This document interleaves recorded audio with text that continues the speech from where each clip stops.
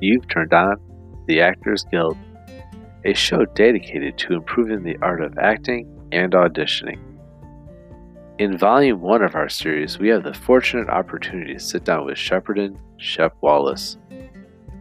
An expert in the field of acting, he will take us through his time-proven techniques for doing the best while auditioning. Enjoy.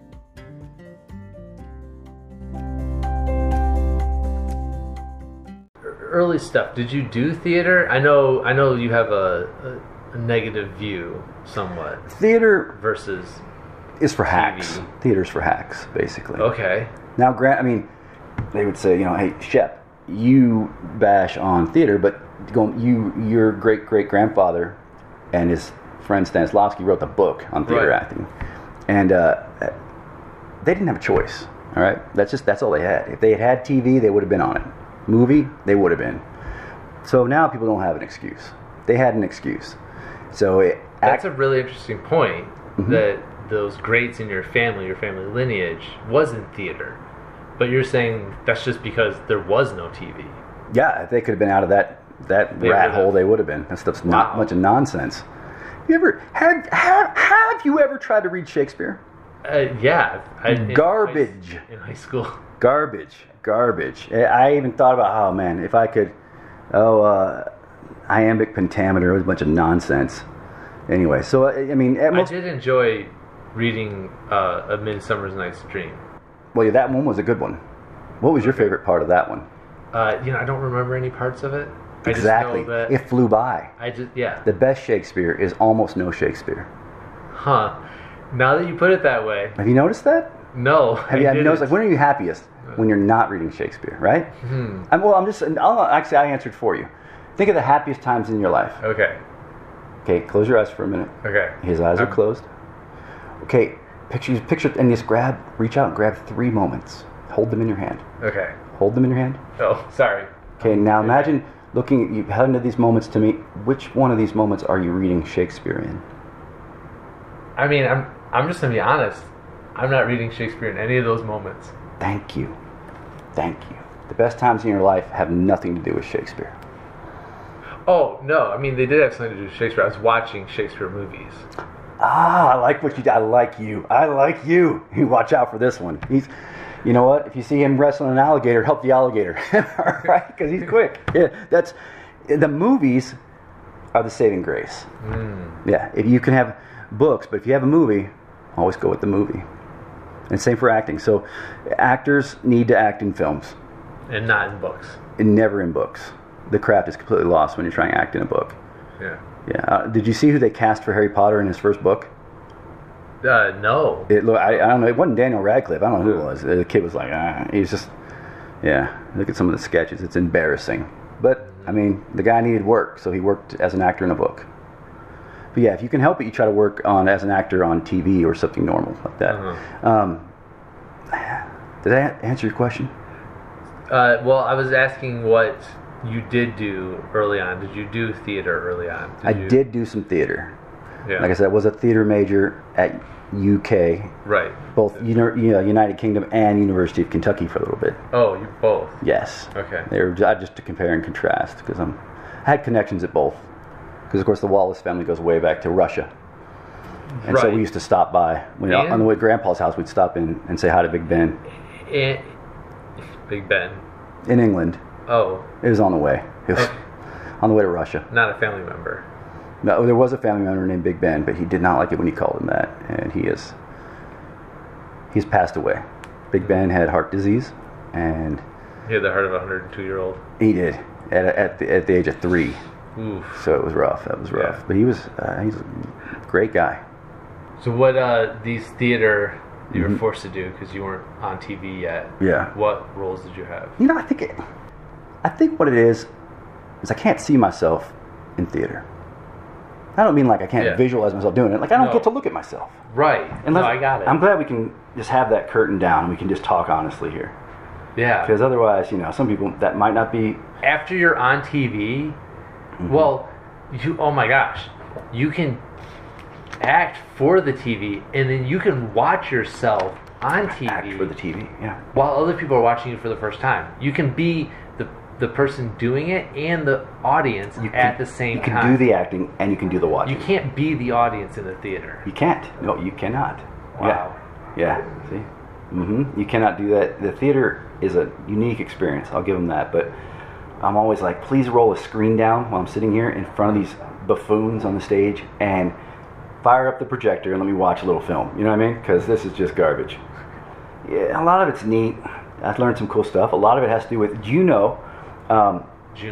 Exit stage left and and things like break a leg and all this other, and it's for instance, it's also bad luck to whistle on a set. All these things go back to the early theater, and early theater they used a lot of seafaring folk for all the ropes and the riggings. In fact, the terminology is it's just chock full of nautical and sailor terms. Like a jig. Yes. Wow. All that stuff is there for theater. Yeah, and Star actually, Wars.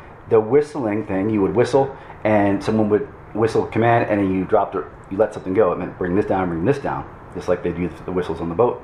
Huh. And so people you get a sandbag dropped on you or something. It's a bad day, so don't whistle.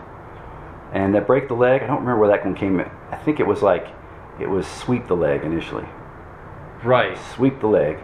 Yeah. And it was a command that was given. When you want to mess some other kid up. Right.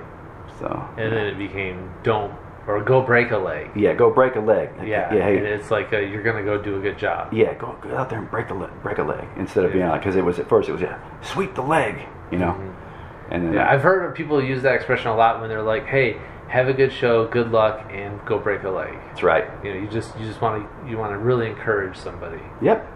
It all goes back to because it's tough. I imagine. I mean, I've never done it. I've never done any acting. Broken a leg? No, I have broke a leg. Oh. Yeah, but I've never done any acting. So I just imagine that acting is tough, and you need as much encouragement as you can get. So how was the leg breaking though? That's what I want. That's personal. I don't want to talk about. Okay, I understand. It's about me, not about you.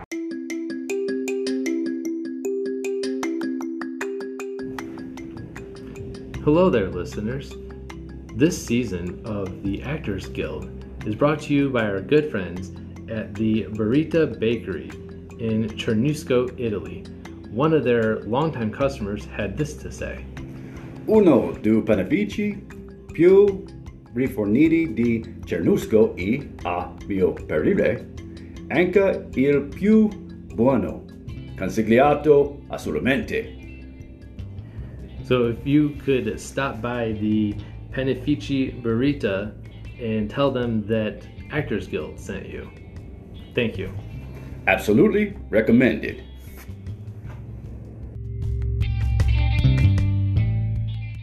And we're back. Yes, thank you. How much of acting for you is love, passion, versus how much of it is just getting a paycheck? There's this in between, right? There's off, on, and in between. Just like it's what Broadway taught me. The craft, I wouldn't do it without either, right? Okay. If it wasn't for the passion, if I didn't feel passionate about it, wouldn't do it. But if they weren't willing to throw a little money my way, maybe I wouldn't do it either. You know, because I have a cocaine habit that I just cannot kick. We're living, I can say that, right? I mean, legalization of marijuana, so it's okay. Like, I mean, I figure I better just tell people, just put that out there that, like, you know, because listen, when I was doing it early on, it was around. Everyone was doing it. It was in Coca-Cola. Yeah. It was in Cocaine-a-Cola. Yeah. I remember my grandfather bringing that stuff home. Here, drink up, Shep. And I'd be like, I'd be like, oh, I'd be working all night. And I'd get down to the set, and I'd hop up on Julie Garland's back, and she'd run around. Man. She'd be like, where does this kid get the energy? Yeah. Cocaine-a-Cola. Yeah. So yeah, but otherwise, it's for the love. You have to have the love and the passion. If we're talking to people out there who are actors, you know, I'm gonna say, stick with it. If you're out there, sometimes you get to that point where you're like, listen, I'm not landing any gigs. Right. I'm doing the acting, but I'm not getting the job. Yeah. And that's where it's like you've got to do to get. Right. And those are the people I think that's why I want to put this podcast together. Those are the people I want to reach. I want them to hear this message of somebody who's been there. somebody who's gone on the auditions and not gotten the job, and I wanted them to hear from that person to learn what to do, and and then sometimes what not to do. Oh, I can tell. Yeah, what not to do. Yeah, exactly. That's changed. Hashtag me too. Am I right? Yeah. There's a lot of not to dos now. Still learning those. Right. Yeah. So I think if we're building old Shep needs to keep his hands to himself. Let's just say that. Yeah. Let's just say that. Yeah. I mean, it's just a. I touch women. So. I touch them, and I should not be doing that. And hashtag Shep too. Let's just say that Shep needs to learn his lesson. Shep too. Shep too. Yeah. Mm-hmm. Well, I mean, you can always teach an old dog new tricks. I think that's an expression. That is. They do say that. They say you can always teach dogs new tricks. Yeah. Old dogs. New tricks. Yeah.